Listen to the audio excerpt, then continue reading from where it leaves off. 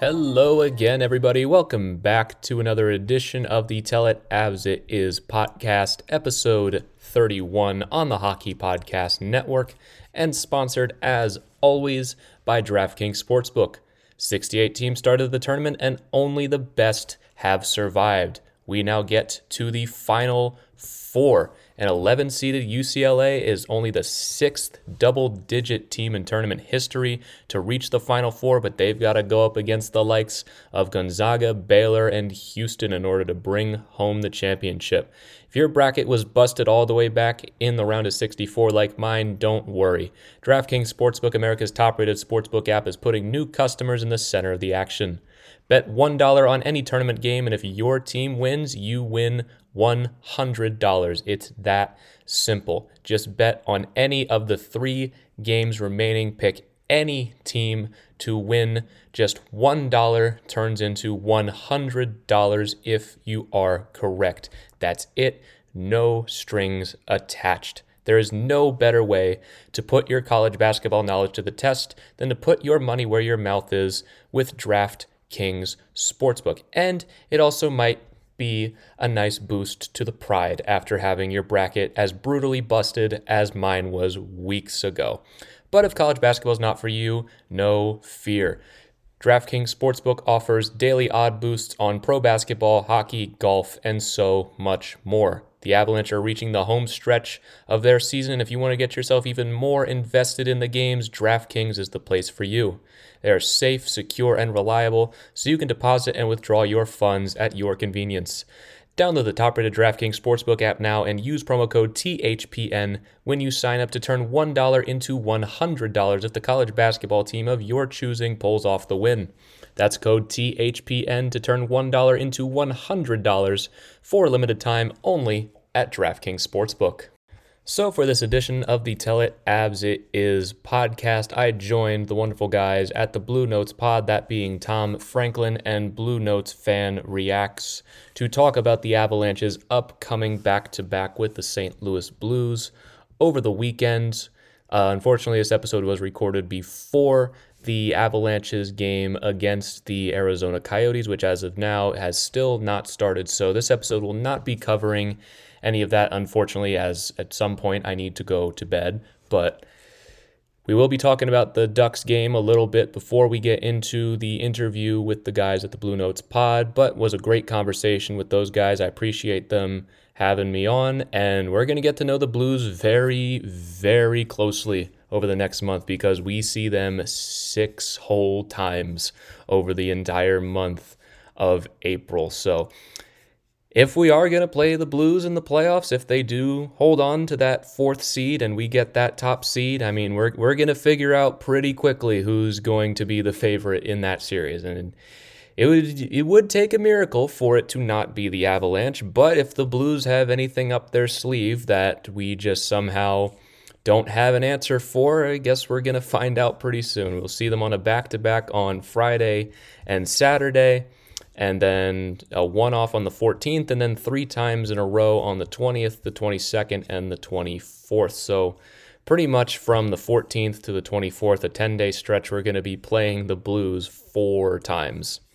So it's our season kind of, well, it doesn't hinge, but I'd say top spot in the West kind of hinges on how we perform against the Blues. This is 12 points up for grabs. I mean, the Avalanche have an easier schedule compared to most for the remaining season. If you go to tankathon.com, they have a very good remaining strength of schedule. The Avalanche have the 4th best schedule in the NHL and the best in the West, really. The only teams below them are Boston, Edmonton, and Pittsburgh. And the reason Boston and Pittsburgh are on there is because Buffalo. They play the Buffalo Sabres a lot.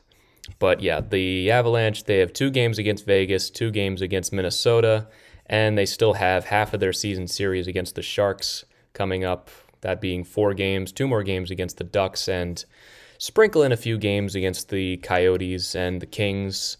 And that's really it. I think for the most part, the Avalanche are in the playoffs. We know that for sure now. They're going to make the playoffs. They haven't clinched anything yet, They're not mathematically in, but they're in. They're going to make the playoffs. It's just a matter of first or second at this point. But speaking of trying to just kind of get through the season, the Avalanche played the Anaheim Ducks on Monday night and pretty handily disposed of them. I would say not really a whole lot to report in this one, I gotta be honest. This was pretty much exactly what I expected. A 5-2 win against the Ducks. Philip Grubauer plays and the Avalanche win. No goalie controversies tonight. It wasn't a 6-5 game, and Jonas Johansson or Hunter Miska letting in a ton. I mean, there's a few things to talk about from this game. Valeri Nichushkin still playing very, very well. Tyson Jost is starting to pick it up so far during this last little stretch. Him and JT Compher scored a goal in this game. They're starting to seemingly find their rhythms a little bit after having a not great season up to this point. The power play is bad.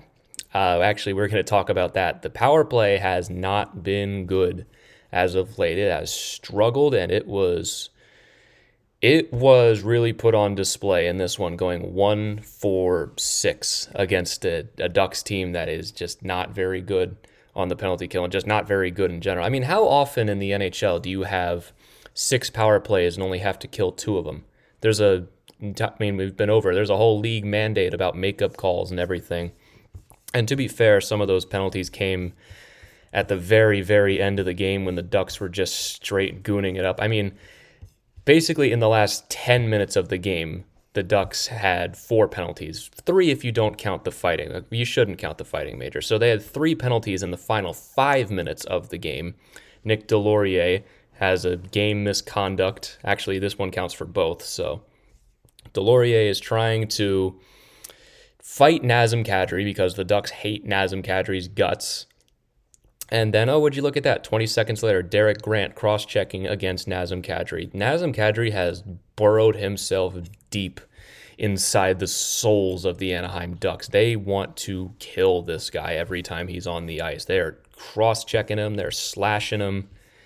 And man, it was not good. And fortunately, Kadri didn't get hurt, and no one got hurt in this game, but not for lack of trying from the Ducks. This was not a pretty one whatsoever. I mean, I'm completely glancing over the fact that the Avalanche outshot the Ducks 48-15 in this game because I've just grown so used to it that our offense is so overwhelming and swarming, and our defense just doesn't give up any shots.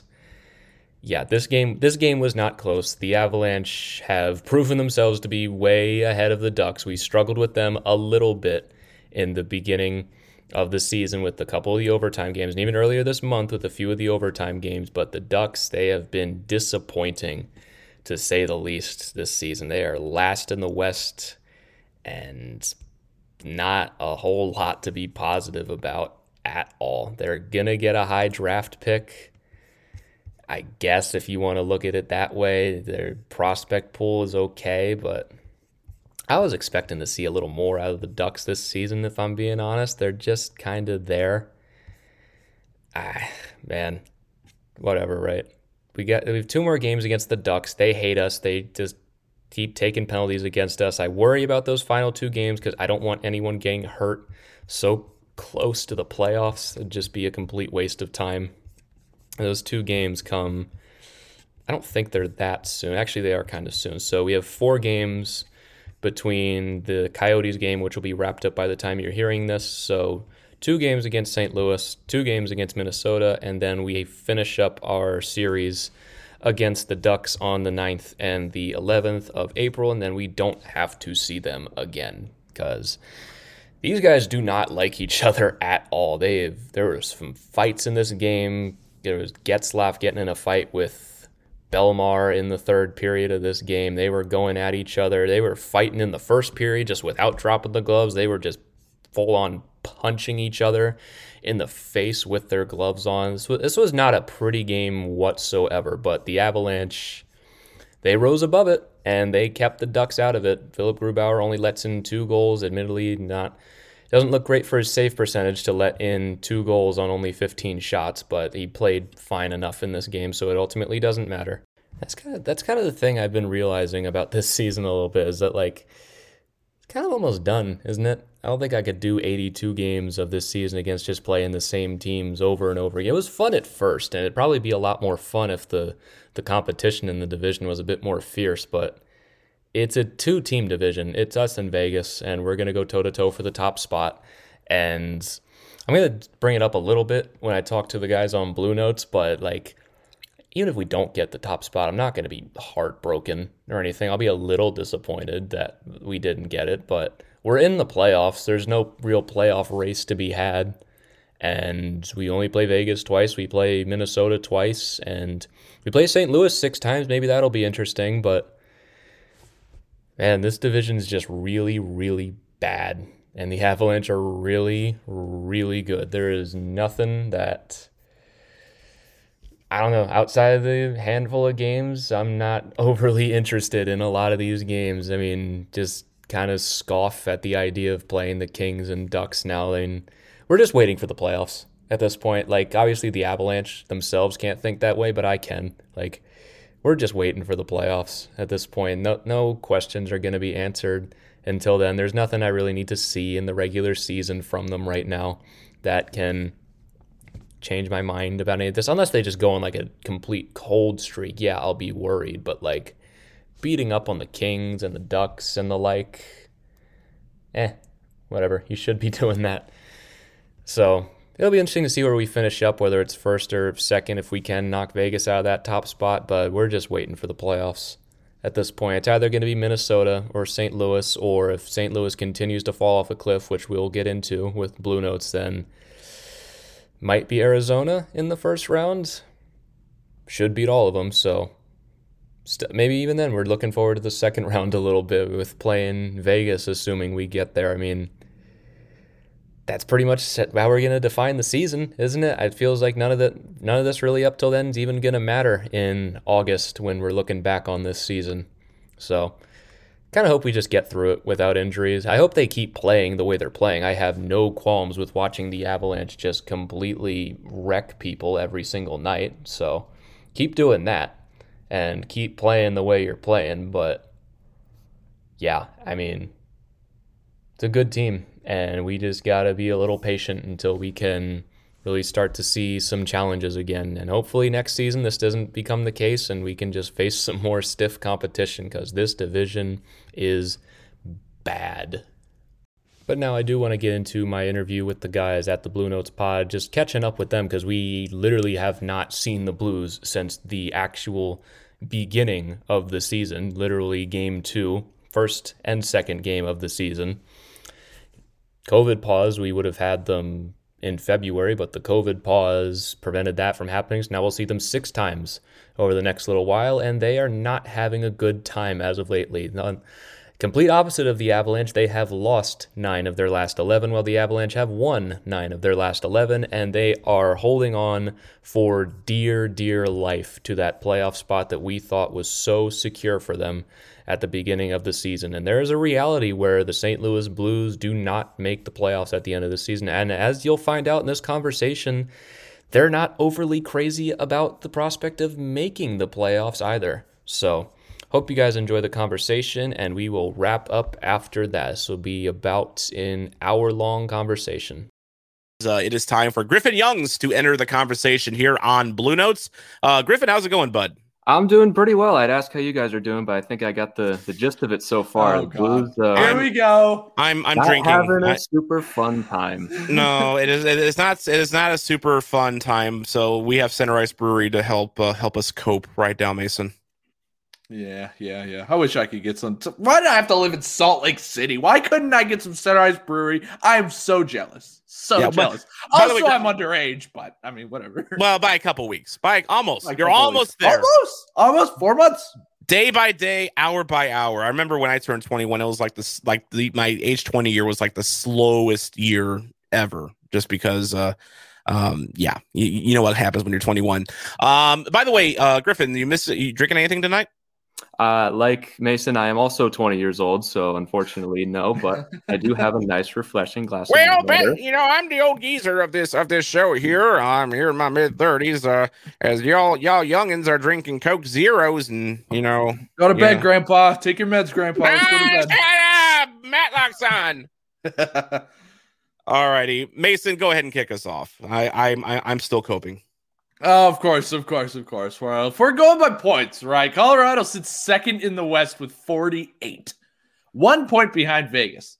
The Avs are the highest scoring team in the West, 118 goals, and second best with 78 goals allowed. Just 78! I wish the Blues were that good. I mean, aren't we negative? What are we, like negative 11 now after the last game? We've allowed about as many goals as the Avs have allowed. It is like within a couple goals. It's just ridiculous. Let's face it. Your Avs are going to Your Avs are going to smash us. It's going to smash us worse than Tom Wilson encountering Oscar Sundqvist on a blindside hit in the middle of the ice. I mean, tell us we're wrong. Well, please. There is. Let's face it. These are back-to-back games. One of these games, Philip Grubauer is going to be playing, and the other game, Jonas Johansson is going to be playing. So, who? Exactly. the statistically worst goalie in the league, apparently. Worse than Ville Husso, apparently. Wow, and that's saying something because Husso's been kind of yeah. We've got one of those too, and you'll be probably seeing Husso one of those games as well. So maybe my point is completely moot and we'll be even. But so I'd keep an eye out for the Avalanche's starting goalies for one of those games. If Philip Grubauer is starting, my advice to both of you is maybe just ignore the game. Do something else for a few hours. Do something else. Go for a drive. Like there's some good stuff on Netflix right now, isn't there? Like in good faith, I cannot advise you guys to watch that one with how the Blues have been playing. But for the next one, if it's going to be Jonas Johansson against either Binnington or Husso, that could be some high scoring hockey. Yeah, there are some absolute bangers right now on Netflix, HBO Max, Disney Plus. I just caught up on WandaVision the last couple days. That show's a freaking head trip. But very well done. I recommend anyone check it out. But you got to kind of know what's going on in the Marvel Cinematic Universe for that. So again, we're talking about things that are not hockey here because we're anxiety ridden right now as Blues fans. I get it. You guys are having a hard time right now. I'm here to help you guys talk it out. Everything's fine. Everything's fine. It's okay. I'm giving you an eye hug. A few days. Giving you an eye hug. Come on, Mason. Come on. Hug it out.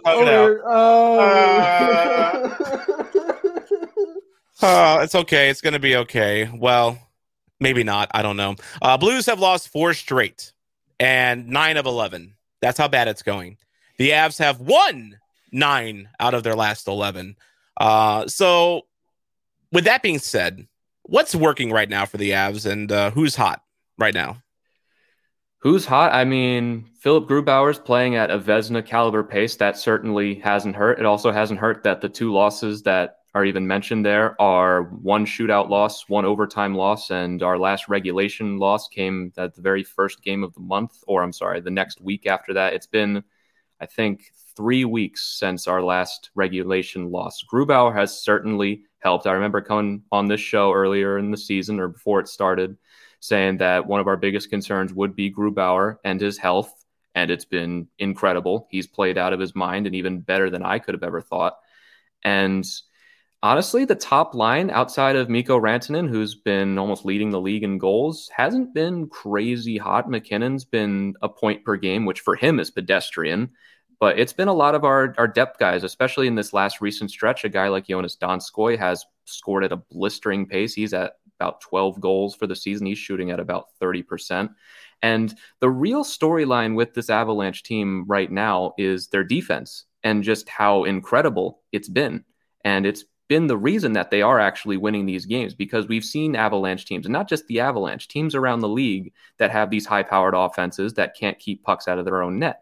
But if you look at the Avalanche's defense, like if you were to go to Evolving Wild and look at the expected goals against over 60, the Avalanche lead the league in expected goals against, meaning they don't give up quality shots at all or a quantity of shots. They're above even Dallas by a wide margin. And if you look at just expected goals for in general, the Avalanche lead that category healthily as well. Guys like Cale Makar have dominated since coming back from injury. And really the emergence of Sam Girard this season as not just a top pair guy, but a guy who's even entered the Norris conversation. And the fact that we don't just have Cale Makar in that conversation alone is absurd.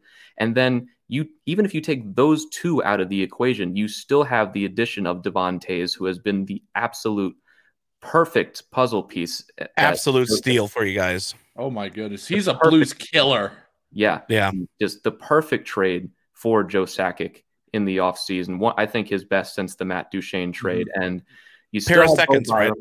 Yeah, 2 seconds, this second and the year after. I mean, yeah. Hopefully those are going to be very, very late seconds. So that's almost they probably will at this point. Oh yeah. But yeah, I mean, there's a lot clicking right now. I mean, the top line and the second line, they alternate between, I wouldn't say invisible, but sometimes ineffective. And when they do that, the depth can step up a lot. And when the depth is ineffective, it seems like the star players step up a lot. But the defense has been the most consistent, and just getting the addition of Makar has been excellent as well, now that he's back from injury full time. Absolutely. And by the way, Derek commenting, wow, that Avs record. I wonder what that feels like. Because I even imagine. I don't even know anymore. I really don't. I'm sure the Blues have been on. I'm sure the Blues have been on this type of run before, but I don't remember. It's been that long. You kind of forget what it's like after a little while when you start, like, because. Okay, so let's rewind a few weeks where in that early portion of March, I'm on one of my episodes and I'm like, the Avalanche are inconsistent. Up until this point streak and this winning streak, up until they lost a shootout to Arizona to break the winning streak, they hadn't won more than 3 games in a row more than once this season. That was back in January. And so there was the occasional stinker here and there. And now we haven't lost in almost 3 weeks. We're gaining at least a point every single night. And just this Avalanche team is firing. Yeah, it's a hell of a run you're on. So, like, you know, the trade deadline, of course, is coming up. And, you know, you would look at a team like the Avs and think, oh, you got everything you want. You don't need to go after anything. Do you think the Avs make a move at the deadline? And can it please be for Taylor Hall so we can stop answering questions about who the Blues will be giving up for Taylor Hall? Sorry, Diamond Dez. It's a legit question, but Mason and I want no part of him. Nope. Sorry. What do you think? When it comes to Taylor Hall, at least that ship has definitely sailed with Colorado. I see no move like that, or even on that scale. Because the Avs were in on Hall last year, right? I believe they were one of the finalists. I believe them and Nashville, outside of Buffalo, were one of the finalists. I believe the Blues were as well, but the Blues have kind of flirted with Hall for like it feels like forever now, but they've never really taken that next step in the relationship. So thank God. So instead of getting Taylor Hall, Colorado went out and traded for Brandon Saad instead, and Brandon Saad's been consistent. He's on a bit of a slump right now, but there's no need for a top 6 forward. As for what the Avalanche can do, they went out and traded for Jonas Johansson a few weeks ago, which he's played 1 game so far, and coincidentally, they lost that game. Take from that what you will. But from what I've seen, just specifically from Elliot Friedman, that the Avalanche might be in that goalie market still. It depends on the health of Pavel Francouz and when he is going to be coming back. But I wouldn't be shocked if they don't make a move there. Really, what I see happening is just like tweaking around the very edges, just getting a few more bodies in here. I don't really think you need to alter the lineup that much. I think maybe you just add NHL bodies just because of the amount of injuries we've been dealing with this season, like especially on our defense with losing guys like Makar and Byram seemingly consistently.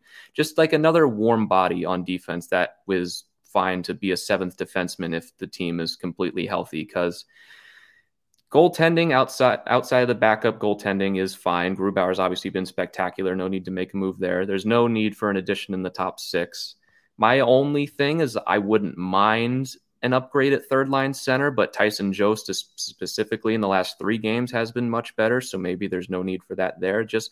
I just would like a little more security with injuries. I think that just couldn't hurt come playoff time, especially since now that we've set such a precedent of having to deal with so many injuries. I just think it would hurt. Before we get to your question, Mason, I will say that if the Blues continue to play poorly, which is highly possible because they have like the gauntlet coming up, with Colorado, Vegas, the bulk of Colorado, the bulk of Vegas, the bulk of Minnesota, like 7 of 8 games that they'll play this year coming up. If the Blues become sellers, Mason, I could see a guy like Tyler Bozak, maybe being dealt at the deadline. If he wants to get that cup again, he might come out and say, hey, I would like to go to a contender. It's my final. He's a pending unrestricted free agent, so that's key. But maybe that would be someone if you're looking at a third line center. Bozak's been very solid for us, in that role. You don't expect him to be a superstar, otherwise you'll be disappointed. But he's just been a very solid two-way center for us. Maybe he'd be a guy that Colorado would look at. That could be very interesting. I believe Bozak makes $5 million, correct? So half of that retains 2.5. I would have to do all the cap math and everything there. Well, we need defense badly. So like if you have like a spare defenseman that makes maybe more than the minimum that we might be interested in taking that back as an offset.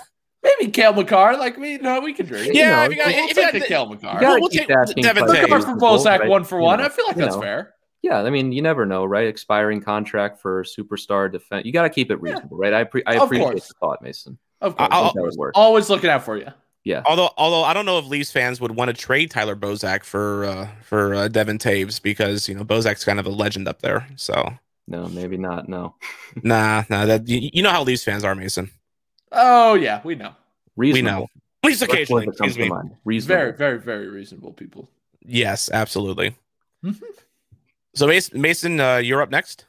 Definitely. If you were to tell a Blues fan what the biggest story going right now for the Avs is, what is it? Because we don't know anything about Avs hockey. We're too focused on being sad. We're too focused on being sad at our own team. We'd like to know what it's like what good stories are like on other teams. So please just I guess make us happy? Yeah, happy time. When it comes to the Avalanche, there's not really one specific story that has dominated recently. Obviously, negativity will always rise to the top. So goaltending, the backup goaltending has definitely been the brunt of the conversation. It gets magnified by a ton when Grubauer is not playing. It's all you see if you go on Avs Twitter. It's how we need better goaltending. We need to go get another goalie. This guy sucks, whether it is Jonas Johansson or when it was Hunter Miska. And I'm sure if Adam Warner comes in at some point as well, it will be him. And on a more positive side, it's just now that the Avalanche are playing consistently and just barely, well, not barely, they're beating a lot of the teams they should be. I mean, just barely losing to Vegas the other night for their first real loss in a little bit. I mean, it's just, things have been kind of rolling right now. There's not been a ton to complain about. I've seen some people talk about Nathan McKinnon, and maybe there's still more to give for him there. And it seems like something that's popped up more recently is the Grubauer extension, since he's going to be an unrestricted free agent after this season. And I'm sure you guys can give us some insights on goaltending extensions. Yeah, right, Mason. Yeah, we're optimistic about that 6 years, $6 billion. Hey, you and Wags were saying, "Oh, that's a wonderful deal," and I was here saying that's terrible. I mean, I guess in a few years, but I think I'm right on this one, Tom. Okay, I've gone from positive to neutral on it. I think better days for Binnington are coming up. Keep in mind, he's got to play behind a Blues defense that has basically gotten rid of every people mover, on the roster and has replaced them with smallish, puck moving types that apparently don't move the puck very well because they can't get out of their own zone. Yep. Not that I'm bitter about that or anything, but no, yeah, never. Yeah. I don't know a lot of goaltenders that would have a lot of success right now in the NHL playing behind the Blues defense as it currently stands right now, Mason. Yeah, that's probably true. That Thatcher Demko deal, though, made us look like idiots, didn't it? 5 year, $5 million, and you know what? I think if you asked a lot of fans, who would you rather have, Thatcher Demko at 5 and 5 or Binnington at 6 for 6? I think they'd want Demko. I want Demko. Oh my god! Do you want a younger goalie at a cheaper price for one less year, or do you want an older goalie who's less good, who's also more expensive? I mean, Binnington's only, I think he's 27, so he's he's over the hill. 30. He's approaching 30. No, he's not that old. Nah, isn't Demko 23, 24? Oh, hang on, 25. No, you're right. 28, 28, yeah, 27, yeah. 28. So it's not the worst thing in the world, but yeah. And then Demko, I think I know Demko is still very young because he's always a guy I go after in my EA Sports NHL franchise modes. He's 25 years old, so bright future ahead for that kid. Absolutely, absolutely. So let's game back to the Blues and Avs. We have to because we have you on the show, so we have to talk about that. If the Blues have a snowball's chance in hell at getting, forget a win. I was going to ask you if they have the chance of getting a win, getting a point out of this series. What is there anything that the Blues can exploit from Colorado? You mentioned the backup goalie for you, Johansson, for you guys is not very good. But is there anything else that the Blues could target? I'd say you got to get lucky, honestly. I mean, one question. He's not wrong. He's not wrong. No, I'm laughing because he's not wrong. One question I explored on my show after our set against Minnesota, where we outscored them 11-1, is how do you beat the Avalanche when they play like this? And to be honest, I couldn't really come up with a solid answer other than just you kind of have to hope that maybe they're not firing on all cylinders. And that's kind of what happened to the loss against Vegas on over the weekend, where we didn't really play our best. I'd say we played probably our worst game since a 6-2 loss to the Sharks, and we still came out of that with a point in a 3-2 decision. And the overtime goal by Pacioretty was scored because Devon Toews broke his stick trying to clear the puck out of the crease. The Avalanche still could have gotten 2 points out of that one, and that was the first time I think they'd been outshot in at least 3 weeks. They'd been heavily outshooting everybody, and you gotta start from the top down. It's just, what is the biggest strength of this Avalanche team? Okay, it's the star power. So, all right, so you got to find a way to shut down Nathan MacKinnon, and that's been done a few times this season. There have been certain nights when Nathan MacKinnon just hasn't been very good. But then you got to look at his line mate, Mikko Rantanen. All right, well, you shut down MacKinnon, so now you've shut down Rantanen's main means of getting the puck, but he's still a sniper. And for the most part, Rantanen, especially recently, has been blazing hot. So you've really got to focus your efforts on those two. And if you shut those two down, Landeskog is not going to do much outside of being in front of the net and being a physical body. He's just not that same kind of skill player. But then you got to worry about what's happening on the back end, as now their defense has turned into a juggernaut as well. Start at the top, Cale Makar. There are nights where he's not the best player in the world. I will admit that. But there's not a lot you can do to exploit him other than the fact that he just hasn't been around too long. And maybe you can exploit some inexperiences along the way as he still develops into the player he could still be, which is terrifying, by the way. And then Sam Girard has also emerged as he's not going to be a finalist for the Norris, but he's entered the conversation. Him and Devon Toews have just added a whole nother layer to this Avalanche team. And just look how long I've been talking about trying to strip back the layers and just what you have to do to break down this Avalanche team. I got to be honest, when this Avalanche team plays to their best, like they did against Minnesota and like they did in the first game against Las Vegas, they're not going to lose. You simply won't beat them without a sensational performance in that. That's just been my belief. Well, Derek points out that, of course, the Blues have been ravaged with injuries this year. Like, they were down, I think, 2 full forward lines at one point, and like half of their, 6 starters on defense were out like at the same time. So Derek's opines that maybe we're too quick to judge where the Blues are heading. We're just starting to get guys back. I did hear today, Mason, that Barbashev might play Friday. Ruby said it's quite possible. Also, Parayko is skating again. I saw a video of him skating, which is he is a huge player, and that's also huge for him getting coming back as well. Because you want to talk about people movers. There's old Parayko for you. But Ruby mentioned that's a kind of a different situation than Barbashev, so he might still be at least a week or two out. The issue with Parayko was with his back. He's basically been playing with a bad back probably for a while, just kind of based on how he's played. Yeah. And you could tell, and something had to be done about that. So it was actually, it was a couple of vertebrae, right? That was, yeah. So that's a situation obviously with backs you want to be very, very delicate with. So hopefully we see Parayko at some point. But if the Blues are in the swoon and all they're going to be competing for is the right to get clapped by Vegas or Colorado in the first round, maybe you just sit him for the rest of the year in Mason. Yeah, definitely. I really think so. I mean, you could tell that this defensive core just is not the same without him. We're losing so much, not because of, especially the last 3 games, we're not losing because our offense isn't firing, because if you look at it, we are out shooting so many people. We're out shooting these guys by so much.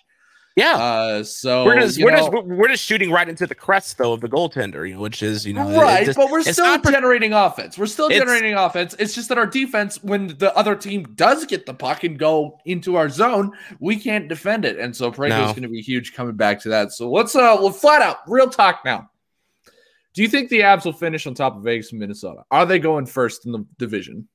I believe they will, yes, but it really comes down to this final series at the end of April between the Avalanche and the Golden Knights, because we have very similar schedules heading down the stretch, and the difference right now is 1 point and 1 game in hand for Vegas on both sides. They have 1 point on us and 1 game in hand, and we gained 1 point on them in that last series, and unless they just go on a cold streak, it's going to be tough to pass them. It's going to come down to really those final 2 games, because when you look at our strength of schedule, if you go to tankathon.com, they have a good strength of schedule measurement. The Avalanche have the 4th easiest schedule left. They have 2 games against Vegas and 2 games against Minnesota. And unfortunately, the Blues didn't register on that, despite the fact that we have 6 games against them, because you guys aren't done with me after this weekend. I know. Well, we have the hardest. We arguably have the hardest schedule. Number 1.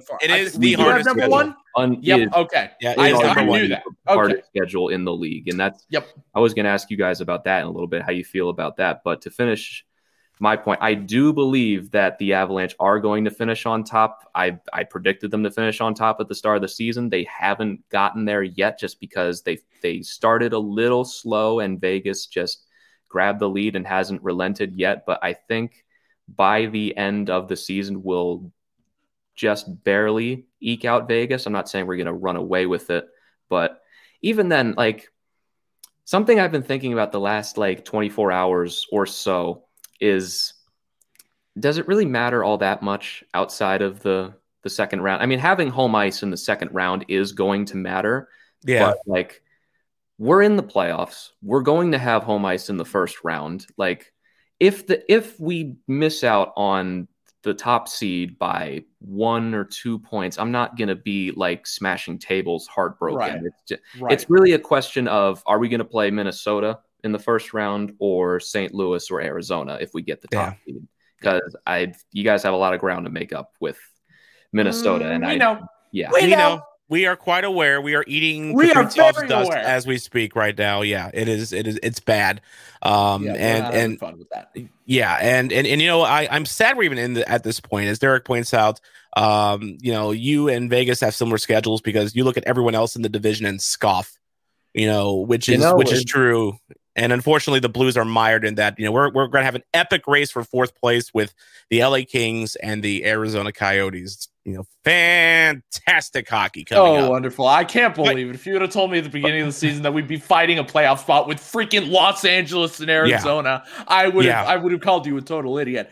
But I said before the season, I straight up said, I think the Avs are going to make it to the final. I think the Maple Leafs are going to make it to the final. Those were my picks. Yeah, I have the Maple Leafs winning. I had the Maple Leafs winning. I think I'm going to stick by that. But still, I knew that you guys were going to be good this year, and you know what? After that 8-0 loss, I knew. You brought it up, not me. I said, I know, I did, but it's true. I'm telling people this because I'm letting them know I'm not an idiot.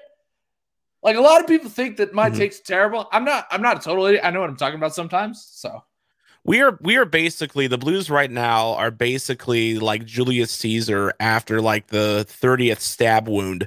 You know, there's this one ugly scar going down the middle of the chest. That was the 8-0 Avs loss for the Blues. But that's mostly healed up now, and everyone's focusing on the most recent, stab wounds of Caesar right now. That's the Blues right now. There's so much blood. It's bad. And by the way, we were talking about the race for fourth place. Of course, we're friends with Corey and Richie, the Sporty with Corey and Richie show in Arizona, and we were talking about the race for fourth place. And guess what? They're like us. They don't want fourth place in Arizona. They actually would rather not go to the playoffs because they are similarly not as confident in the Coyotes as they are with the Blues. And, the Blues are so depleted right now. I would actually prefer if they missed the playoffs and entered the lottery and got, even if it's like around the pick number 10 would be great because the Blues prospect cupboard is bare right now. I would love Dylan Guenther because Guenther and Neighbors played together in WHL and they still are. They have great chemistry. They're like Draisaitl and McDavid. I would love that. Yeah. He's a good player for sure. And one final question for you, Griffin, then you can fire at us here, and we're kind of talking about prospects. On the day that we are, doing this show, the Avs signed 2019 first round pick Alex Newhook to an entry level contract. Yeah. He's a guy that's been talked about a lot in prospect circles. What are Avs fans expecting out of Alex going forward? Well, as the Avalanche, they're in their cup contending window right now. We have some contracts coming up, and really the Avalanche's prospect pool, when you compare it to their cup contending window, is it's unfair, really, because Nazem Kadri's not going to be around forever, and I think we kind of expect Alex Newhook to plug right into that at some point. Maybe not next season, but pretty soon. Obviously, Alex Newhook signed today, 16th overall pick in 2019. For everybody who doesn't know, he just finished up with Boston College. He had 16 points in 12 games. We're not expecting a superstar, but we are expecting that we have a top 6 center on our hands for the most part. We'd be pretty shocked if he didn't. I think you do. I've had the privilege of watching a few college games this year, and I studied Boston College, I studied UMass, all of these big schools, and especially, it's easy to pick him out from the crowd. He's so quick with the puck, and what's nice is the Blues could use a guy like that. He's a grinder. Yeah, he's a grinder, but he's not dirty, and that's what I really respect about him. Is he's a hitter, he's a grinder, he's not dirty. He's a lot like Kyle Clifford in that extent. Yeah, and it's not even just Alex Newhook for the prospect pool. The Avalanche have done extremely well with drafting in recent years. I mean, Bo Byram is 19 years old and he's already playing top 4 minutes for the Avalanche, and that's amazing. He's not even impressive. The last ones. I mean, I'm blanking on a few of the names just because prospects are admittedly my blind spot a little bit, but I'm the same way. But yeah. There's once contracts expire, there's going to be very little issue with replacing them. And it's a luxury. This team has a luxury right now. The way that they handled being last place a few years ago has set this franchise up for, I'd say, at least a decade of sustained success, because you still have the primes of McKinnon. You're not even close to the prime of Makar. You're not even close to a developed Bo Byram yet, and you haven't even finished reaching into your prospect pool yet. So our cup window hasn't even opened all the way yet. Yeah. Until the cupboard is completed or depleted, that is, it's still wide open.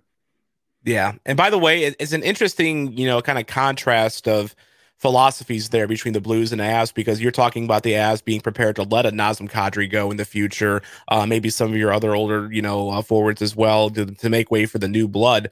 The Blues said kind of fuck that. And Braden Shen, here's an 8-year contract. Jordan Binnington, here's a 6-year contract. Justin Falk, here's a 7-year contract for you. Torrey Krug, here's a 7 years contract. It's I get it. They won the cup with this core, and they want to keep the window open.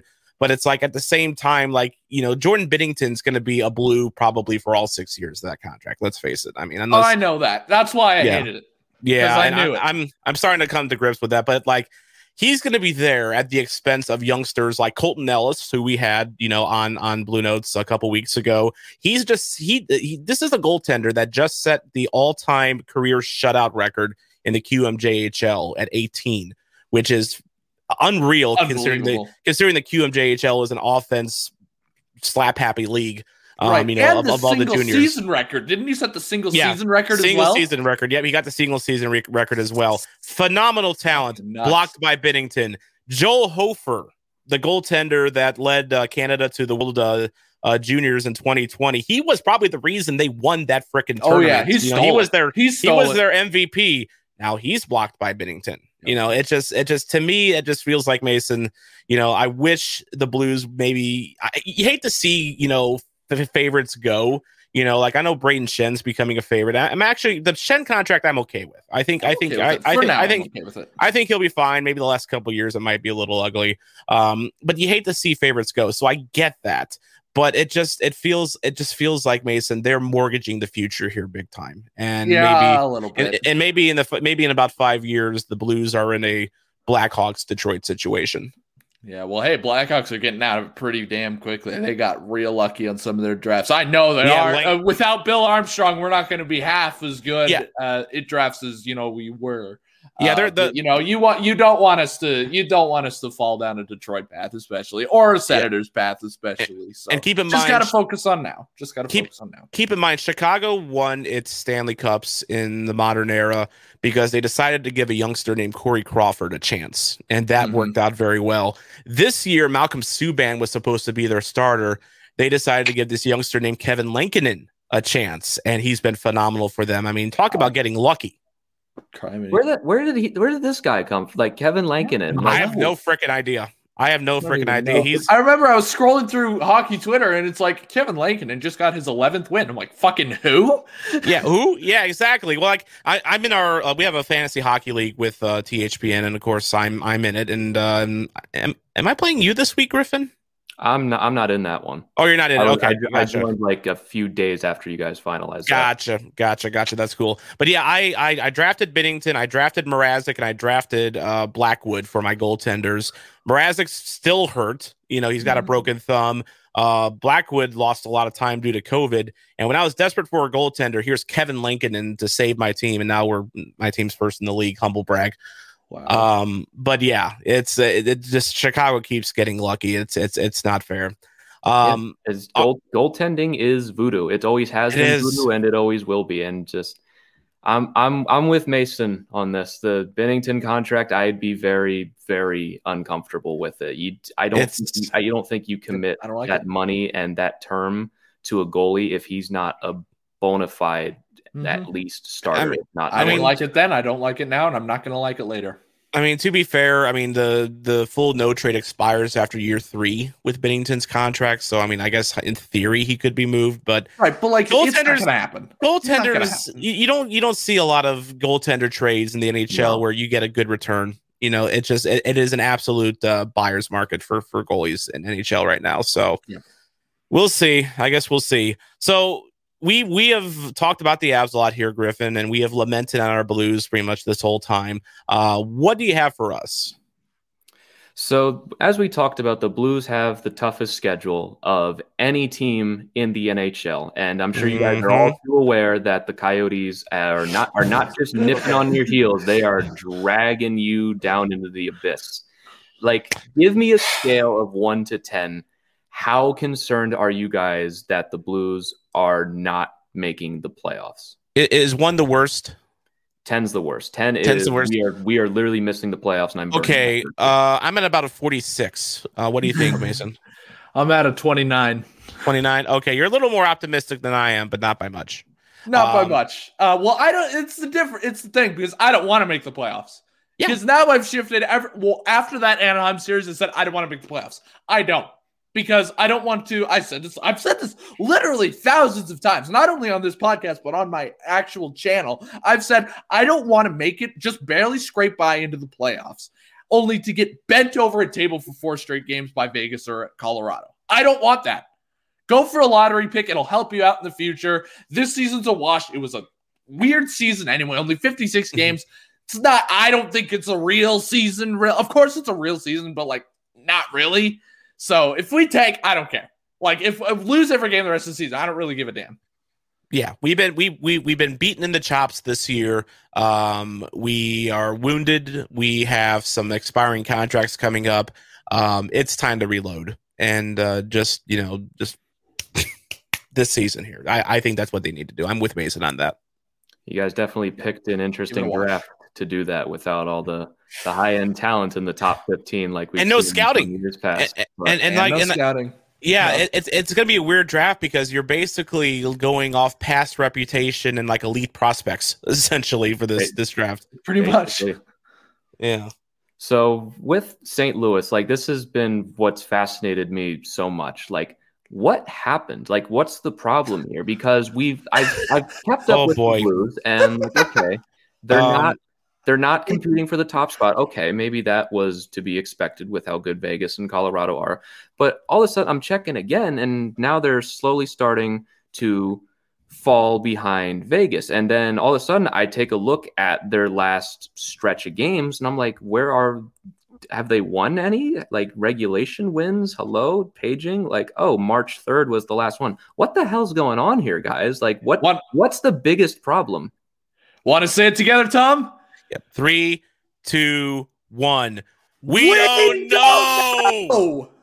We don't know what's going on. It's so many things, and yet you can't put your finger on one thing and say this is the obvious problem right here. You can suspect Craig Berube and kind of maybe how he's handled Mike Hoffman a little bit and some of the other players, because Mike Hoffman's a third line player on this team. Mike Hoffman is not a third line player for a lot of teams, and yet Berube just doesn't like the guy. I think I really, honestly, after watching Hoffman, I kind of don't blame him a little bit just because Hoffman's so one-dimensional. But give the guy at least a little bit of a chance. I mean, he's getting a chance now. He's on the top 6. I saw that. And he is. So hopefully that turns into something. But if it doesn't, I want him out. Like, I'm not kidding. I love Mike Hoffman. I made so many videos. My 2 most popular videos on my channel, inside me freaking out the Jake Allen trade, was Mike Hoffman's a St. Louis Blue. I love Mike Hoffman. I was like, Blues fans have been wanting this for years. Now they finally got it. Let's do it. Now I'm starting to realize why they didn't sign him, because he's just not the right fit. If he doesn't work out in the top 6, I say trade him. Hoffman's a guy that you need to set things up just perfectly for him in order for him to be effective. There's a lot of setup that involves with him from other players besides himself. Like I respect that Mike Hoffman practices safe social distancing on the ice by avoiding any other opponent, at least 6 feet or more. Because if there is an opponent within that 6 feet bubble, he's useless. He's worthless. But if he's wide open in the Ovechkin circle, he can clap it and he can score. That's his rep. But yeah, it's just, he's not my favorite type of player. And, at the same time, I think he deserved a better chance, from him. And, he just, if you're going to sign a guy whose one thing that he can do is shoot, maybe utilize him, so that, he's in better positions to do his thing, because he's not going to help you on defense. He's not going to be a playmaker. He just shoots, damn it. And that's all he does. And the Blues have not really utilized him the best. So that's one issue. Other issue, injuries. Like I said earlier, we had at one point, two full forward lines, of like our opening. If you look at our opening day lines, half of that was injured at one point. And then like 2 or 3 defenders were out at the same time as well. We have had, to play guys like Sam Annis. Who the hell is Sam Annis? Well, he was up with the Blues. He is a real person. You made that up just now. Dakota Joshua. No, real guy. I never even heard of Dakota Joshua's name before the season. I didn't know who that was. And then he comes in, scores a goal in his first game, and it becomes like literally one of the Blues' most consistent enforcers. It's so weird. It's so weird. Dakota was just kind of like an AHL filler guy they signed last year back when they had San Antonio as their affiliate. He played all year in San Antonio, and he was just a guy. He was literally just a warm body to put in the AHL that maybe could be a fourth liner someday. He comes up and plays for the Blues, and he knocks Ryan Reeves on his ass, the first game against Vegas. That earned a lot of respect. We call him we call him the Killer here in St. Louis for a reason, man, because I like his style. He may have earned an NHL role with the Blues. I mean, at the very least, as maybe like another Mackenzie McEachern type of fourth line grinder that splits time between the ice and the press box. But yeah, you've had to fill in with guys like that. Jake Wallman, who at one point was a prospect, and we're seeing why he's not a prospect. He can skate, he can shoot. and he can't do much else. That sounds familiar. Who else just shoots and skates? Oh, Hoffman.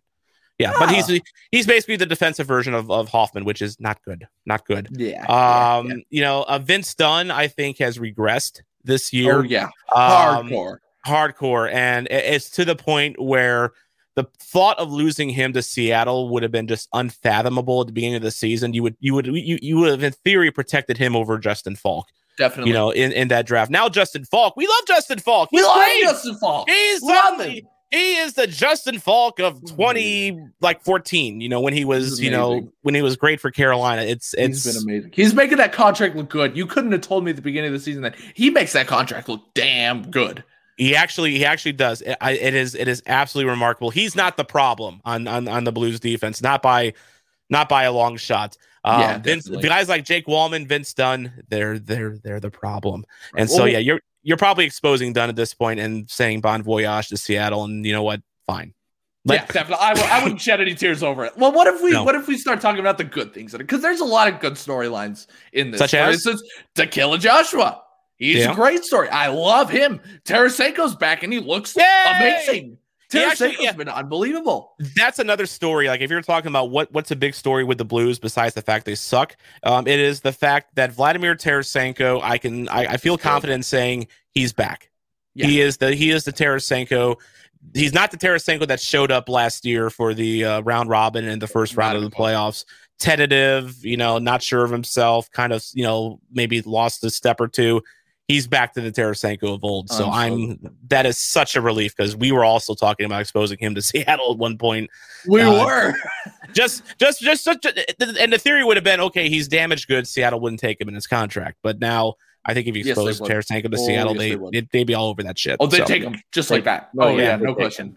Yeah, no question at all. They'd take him. He's back. And you know what? I will say this. Braden Shen is quickly becoming not my number one favorite Blue, but like my number 2 or 3, just because he can do a lot of things for you. He can play all over the forward line. He mostly plays center, but he's been playing a little wing lately. And the fact that after Bobby Plager died, he came out like in the first period, like that at puck drop and dropped the gloves at center ice with Ryan Hartman of the Minnesota Wild. That was a moment. And then then they lost that game because it's the Blues. And then the next game he does it again. Yeah. Like I don't think it was right at face off that game, but it was like very early. 15 seconds in, drops the gloves. It's just he is a heart and soul guy. And honestly, Mason, I'm kind of wondering if maybe he was the better choice for captain. No. You don't think you're not ready to? I'm still on the O'Reilly trade because Braden Shen, he's good. He's good. He's a 200-foot player, and he does everything. He's definitely assistant captain material. He doesn't quite have the leadership role. You don't hear about Braden Shen in practice helping people with their game. Ryan O'Reilly does that. Yeah, Braden Shen doesn't do true. That. It's not who he is as a person, right? Yeah, and there's not a knock on him or anything like that. But I mean, he's assistant captain for sure, and he's definitely earned it. He is certainly not quite. He's not a captain material, unfortunately. Maybe he is on some other team, not on the Blues. Ryan O'Reilly was the best candidate in my opinion. I'm glad that they chose him. Another great story, and this one goes unnoticed by a lot of people. Kyle Clifford. Yeah, insane. He has been surprisingly good for us. Like, he's scored goals like it's 2014 again. It's been a little bit of a drought right now, but other than that, he's been great. He's hitting right now. He's still being the enforcer. He's still getting on people's nerves. He is quick. I didn't realize how fast he was until he was on the Blues and skating. He beats he's probably one of the top 10 fastest skaters on the Blues. He's quick. But maybe even top 5. I mean, he's been a top 5. He's been a surprise because when the Blues signed him, they signed him to a cheap 2-year deal in the offseason. I think he makes like $1 million per year. And at the time, I was like, what are the Blues? Yeah, I was like, what the fuck are they doing here? Because they have so many grindy McGrinders, that can fill the fourth line. I mean, half of them sit in the press box and half of them play on the ice. That's how many they have. And you're adding another one. What the hell's the deal here? But seeing Clifford on the ice, he'll give you a big goal. When I mean, he's surprisingly clutch. He plays with effort. He'll drop, of course, Clifford. He'll drop the mitts as well, and he's a really good heart and soul guy for this team. That I feel like of course, it's not really reflective on the Blues record, but I feel the Blues are kind of lacking that a little bit when Pat Maroon left. Maroon was physical. He was a chirper. And, he was really kind of just that moxie guy for the Blues that helped them win the cup. And I feel Clifford is probably in that same role, in that same avenue. Definitely. Yeah, when it comes to the Blues, I remember Kyle Clifford being a pretty solid player in that first game of the season for the season opener. I think he scored the 4-1 goal, I believe. Yeah. I mean, that opening series against the Blues, I didn't think that'd be our last matchup against the Blues until friggin' April, but it really just, you guys saw all you needed to see with how the Avalanche's early season had gone. The don't show up one night and then they show up the next night. Yeah. Very, very emphatically. That's just how the team was very early in the season. And so moving on to the Blues, nothing about this season, but what's going to happen this offseason? Because the West, let's face it, this is a terrible division. And I'm frankly shocked that the Blues are clinging for dear life. Even after all the problems you've described, I'm still sitting here thinking like, yeah, but it's like the Kings though, and the Ducks, like this to me, like this is very dramatic. And obviously I'm not in on the Blues like you guys are, but this seems like the kind of season where there are changes made, like maybe not the head coach getting fired, but maybe some shuffling of the deck chairs, the assistants, maybe some players get booted out the door. What do you guys think? Is there any changes coming this offseason? Because I'd see this season as a failure considering this division. There will be changes. There will be players move. Some you expect, some you probably don't. I mean, Armstrong likes to surprise us, with the like the Brayden Schenn trade, for instance, when they got him from Philadelphia for the cocaine addict Yuri Laterra and 2 first rounders. That came out of nowhere. There was zero rumors, zero speculation. All of a sudden, we just saw the tweet. Bam, Blues acquire Brayden Schenn. That's it. And the O'Reilly deal was kind of the same thing, because I remember fretting on the opening day of free agency, and the Blues had signed David Perron, which at the time I was like, oh God, David Perron again. But thankfully, this iteration of Perron is way better than this. He was in his first 2 stints. So, I mean, he's been phenomenal. I don't want him to go ever. They signed Tyler Bozak, who was, oh God, this is our number 1 center. Jeez Louise, Tyler Bozak for $5 million. I really mil? like that signing. Actually, I really liked it. It's turned out fine. I was a fan of that one when that broke. It's turned out good. I will say that Tyler Bozak's been perfectly fine in a third line role. Having Tyler Bozak as your third line center, that's like premium right there. He's a second line guy on a lot of teams. Maybe not anymore, but at the time he was. And then a lightning bolt, from the heavens comes down later that afternoon when Pierre LeBrun says, hearing Ryan O'Reilly has been traded to the St. Louis Blues. I lost my shit over that, because I said, no, when that broke out, I'm like, we traded Tarasenko, didn't we, to get him? Yeah. And then and it was 3 third liner. It was 2 third liners and a 4th liner. So you're a first round draft pick, and I was like, okay, we're gonna do good this season, so I don't care about that. And a second round draft pick, and I'm like, Doug Armstrong, hello, are you okay?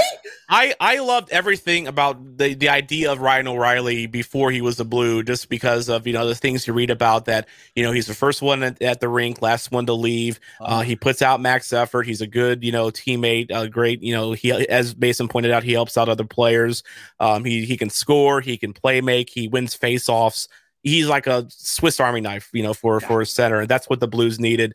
And when the trade, when LeBrun announced it, it wasn't known for at least another 20, 30 minutes who the Blues actually gave up for. So you're thinking, wow, they got O'Reilly, but they had to give up someone pretty nice for that. Not really. Well, I was happy. The only piece of that trade that I was sad to see go was Sobotka, because we just went through all that cage. I was done with him.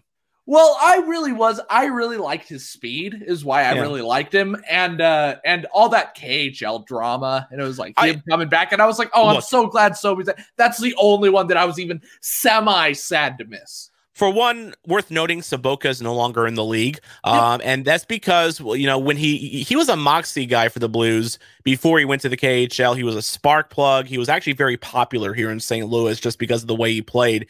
Then he goes to the KHL, comes back, but his cojones don't make it through customs, and he is just a shell of what he was before. He was not the same player that he was before he went to the KHL. So you get rid of his, I think he was making $3.5 million contract.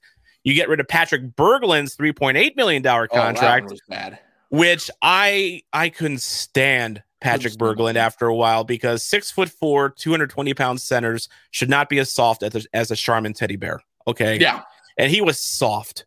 He was so soft. He wasn't a scorer. He wasn't a playmaker. He wasn't particularly great at faceoffs. I don't know what the hell he actually offered to the team after a while. He was a guy who rallied the troops. That's it. That's about great. He's a great guy, but I'm not going to do it. He's a great teammate, but can't play hockey. You're a great teammate. Here's $4 million. Splash. Yeah.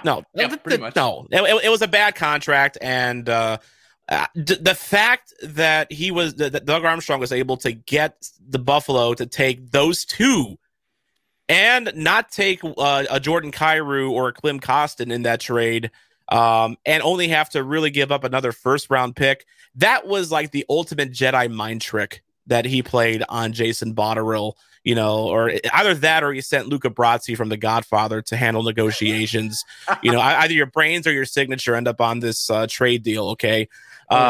Yeah. So it was a fantastic trade, and I said what I said earlier about Schenn, maybe being a captain candidate, and that's fair, but Mason's right. O'Reilly is such an intangibles guy, and he does so much just as a leader. His personality is just perfect for a center, and I know that might be a bit damning for a lot of Avs fans that are listening right now, because of course Ryan O'Reilly was a Colorado Avalanche long ago, and I often wonder what Avs fans think of Ryan O'Reilly now.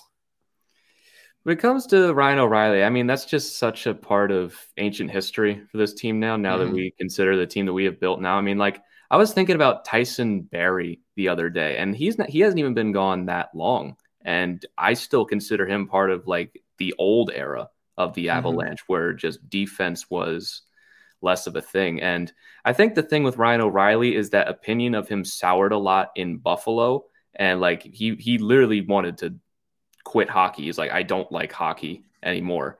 He gets moved to St. Louis, instantly wins the cup, and is the Conn Smythe winner, and now he's considered like one of the best, or at least the best defensive forward in the league, if not one of them. I mean, he won the Selke that year as well. He won the Selke that season. He was a finalist. He won all the trophies that year. He had to buy a completely new trophy case. He won the Jennings too. He won the Jennings. He won the Selke. He won the Conn Smythe. Won the freaking Stanley Cup. He won everything. I mean, imagine going to the awards show that year, winning like all those awards, and then trying to hop a plane and having to check that through security. Yeah, just don't be careful with my 4 major NHL awards here. I hope you can fit it on the plane. It's a bitch to go through customs, I bet. I know. I'll bet it is. So, anything else for us, Griffin? I mean, just basically, I was wondering what you guys were thinking about the trade deadline. You guys kind of answered this a little bit earlier, but like sell. Yeah, I was gonna ask, like, do you guys? Is there anything that can be salvaged this season at the trade deadline by buying? Like, obviously, I know you hate the Taylor Hall rumors. Taylor Hall. Say no to Taylor Hall. Yeah. No, say no to drugs and Taylor Hall. He did nothing to help Arizona. He did nothing to help Buffalo this year, although Buffalo is pretty helpless, just in general. He did nothing for next to nothing except for New one Jersey. year. Except one year. 1 year, he just won. 1 year he was good. And then Taylor Hall is a fraud, and you stay away from him. There's other Sabres I wouldn't mind. The Blues, taking a kick in the tires on. Of course, Rasmus Dahlin. I mean, he's been terrible for Buffalo this year, but I think he's young enough to where he can be salvaged. Absolutely. Of course, there's Jack. That's what people on the outside are saying about Vince Dunn, though.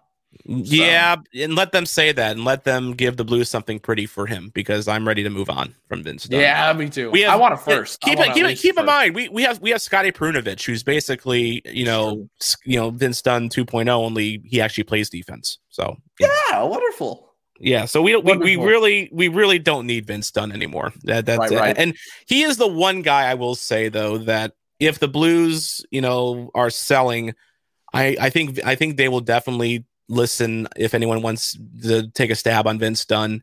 I'm sure that, despite his issues here, he's still an analytics darling. Everyone in the analytics community loves him. And you know what? He does some things now. Like I think you made the point, Mason. Like, he is the best player in hockey for like 30 seconds. Yeah, he's the best player in the NHL if every game is 30 seconds long. He's the best. And he is. The only thing you really need to know about this offseason is it's going to be busy. Blues are going to be the busiest team in the offseason by far. It's not even going to be close. Goodbye Hoffman. Goodbye Tyler Bozak. It's been real. Goodbye. Thank you for your service. He's an unrestricted free agent.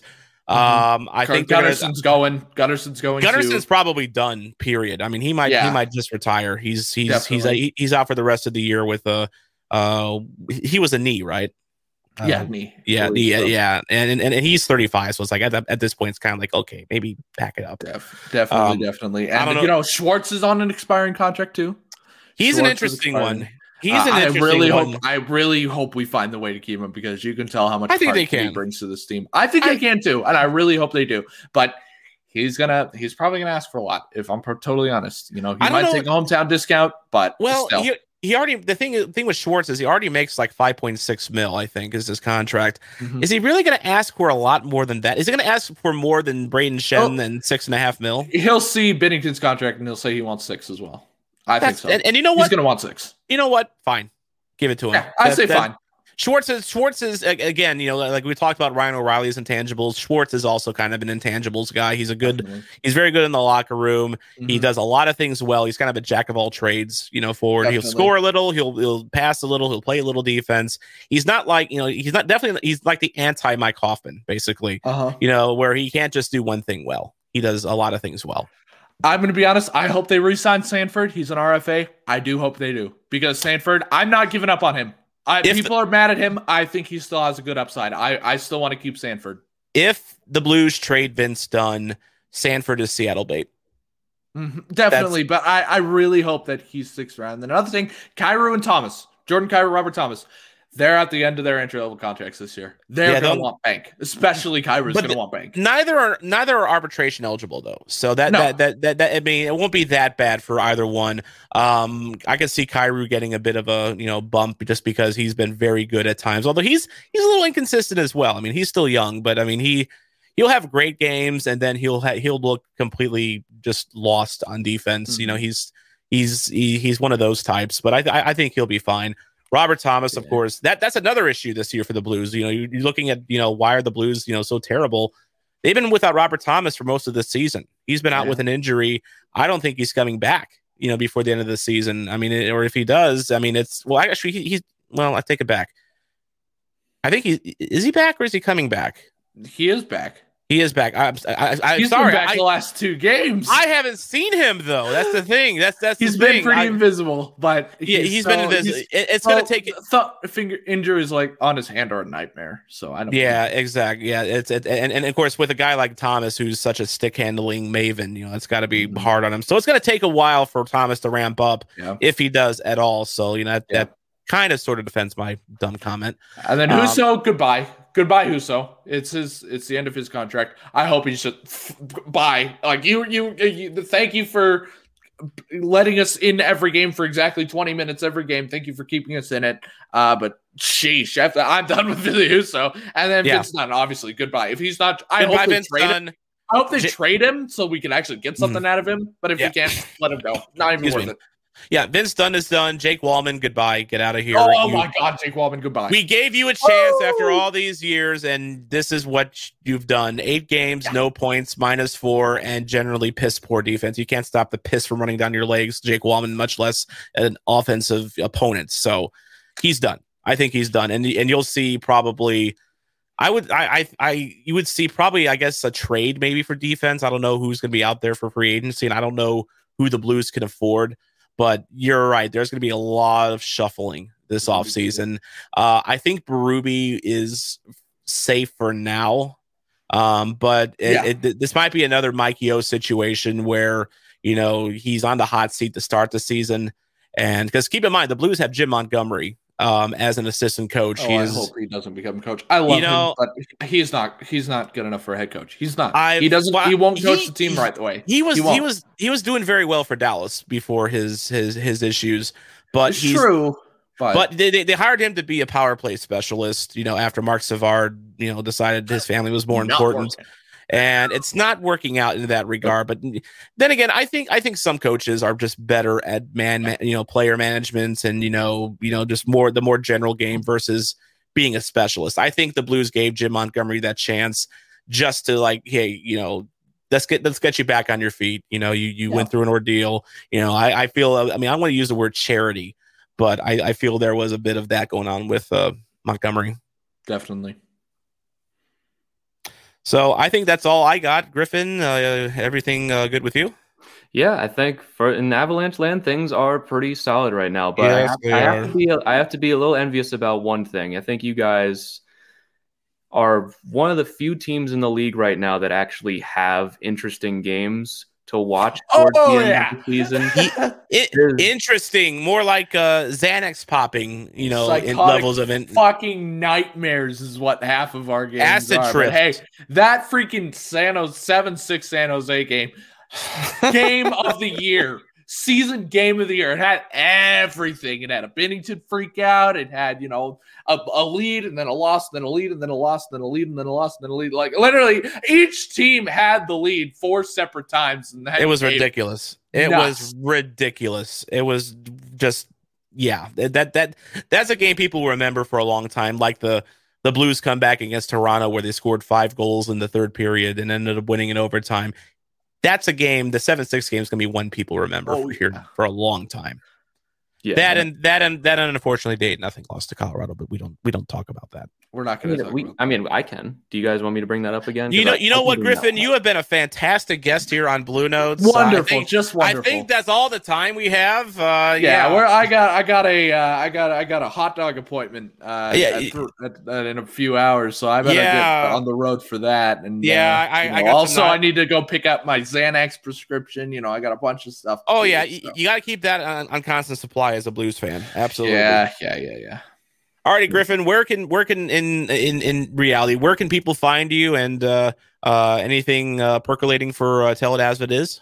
Yeah, so you guys can find the show wherever you get your podcasts at Tell It As It Is on Twitter, Apple Podcasts, Spotify, new episodes every Monday and Thursday. Portions of this episode on the Blue Notes will be part of the next Tell It As It Is episode that will be coming out tomorrow morning. I think I've got plenty of things in the works in terms of guests for the next little while. Not going to spoil anything yet, but I am pretty much preparing for the playoff run right now. Basically, what I was trying to say with the playoff thing for you guys is that I'm getting kind of bored, if I'm being honest. I don't think I could take 82 games. And I know how bad that sounds, but I don't think I could take 82 games of this season.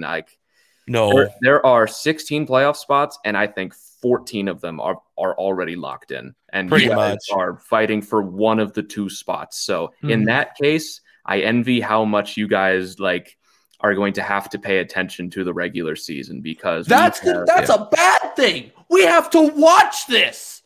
But it's 21 more games. Not that we're counting. We have to watch 21 more games of this. That is a bad thing. I don't know what you're talking about. And they're not against the California teams that are supposedly beatable. So exactly. You guys need to watch some high quality hockey, even if it's not the Blues playing high quality hockey.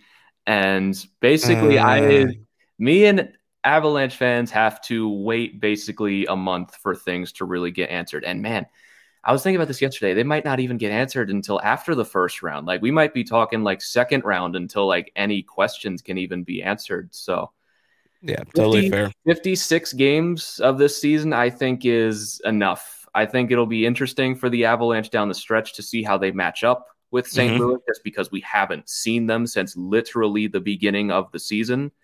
And I mean, who knows? Maybe the Blues are a good match for us. We haven't seen it yet, but you guys basically defined our entire season. So yeah. Well, this is why you play the games. You can't play the games on paper. So maybe the Blues have a miracle in them. We'll see. By the way, speaking of miracles, you mentioned guests on your show. We've teased in the last couple of weeks that we are working on Joel Hofer for Blue Notes. He is currently with the Utica Comets in the AHL. And I almost didn't want to even say anything because you don't want to jinx yourself. But I thought, okay, we were told we were going to get Joel Hofer after he finished his quarantine period in with Utica, and right after he gets out of quarantine, Utica has a COVID issue, and now they're not playing hockey. And they've told us that until they're basically back playing and back practicing, no interviews. So the Joel Hofer saga with Blue Notes continues. We will hope to have him soon, but stupid freaking COVID. Tom, you jinxed it. I know. This is wonderful. Because that's the worst thing that's happened this year with. By far the worst thing. It's so terrible. It is so terrible. God, I wish it was the worst thing. I really would. I really do. Alrighty, well, that's gonna do it for this episode of Blue Notes. Again, Monday, because we all of us have family obligations for Easter weekend. We will be digging into the Blue Notes vault and taking you back to the very beginning of the pandemic. The episode right after basically the world went to hell. So it was fun listening to it this week, and I thought, you know what? It's been 1 year since then. It'd be fun to kind of look back and reflect on that. So we'll be doing an audio only episode on Monday on Blue Notes with that historical piece. So tune in for that wherever you get your podcasts from.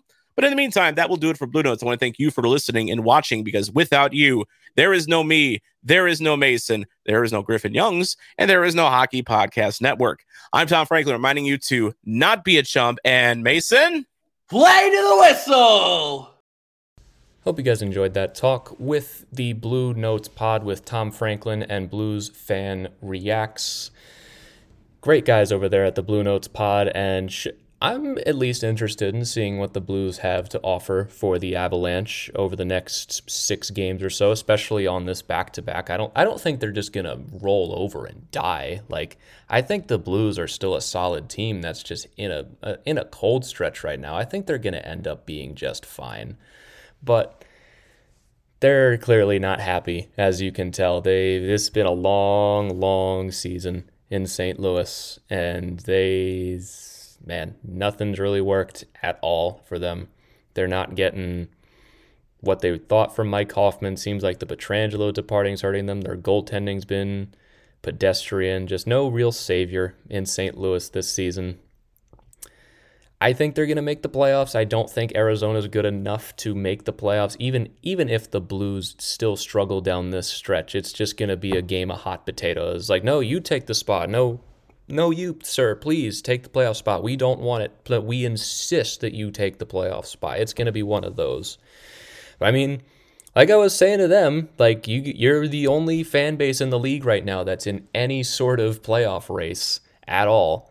So there's 14 spots already locked down, basically out of 16 at this point when it comes to this season. And I don't know, maybe it'll at least be semi-interesting to be in a playoff race. It's not like any of us are going to know what that's like right now.